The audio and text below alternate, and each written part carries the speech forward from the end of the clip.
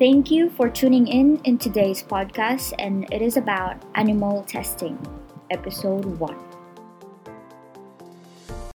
The first time that I heard about animal testing was when I was in 4th grade, when I learned that products were being tested on animals before they were announced and released to the public.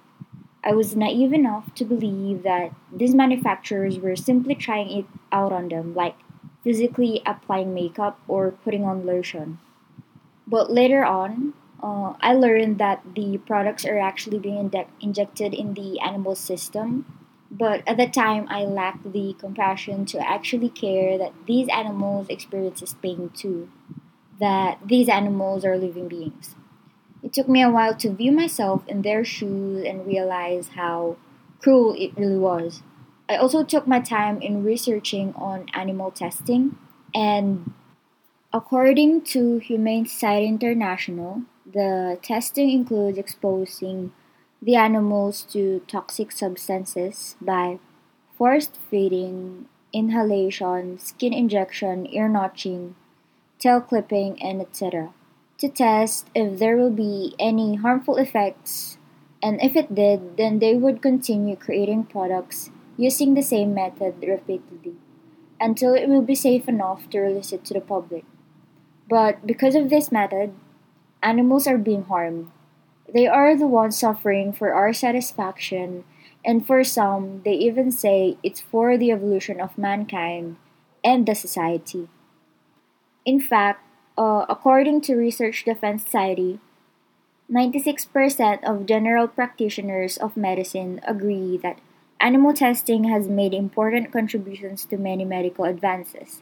But they also mentioned that 93% of general practitioners also agreed that medical research data can also be misleading, and from another poll of Europeans for Medical Progress, 84% of general practitioners in 2004 were skeptical of animal research due to it being misleading when applied to humans. Laboratories are breeding animals just for the purpose of experimentation, and according to BBC, not all tests are proven to be valid and useful, and that the number of animals held captive in the lab are so high that the actual benefits it brings to us humans doesn't provide moral justification. I think that parents should be educated on issues like this, and children should be taught compassion to other living things at a young age so that they will not disregard even the smallest of lives and will not think that there will be no significance if it is gone. We can also start buying and using brands that are cruelty free and should be aware or boycott brands that are not. Research and manufacturers should also start focusing on improving their methods of testing and finding techniques that are less cruel. And I believe that it's time for us to aim for an animal cruelty free future. I also recommend looking up hashtag Save Ralph on Google or Twitter so that you will understand more on animal testing and what it does to animals.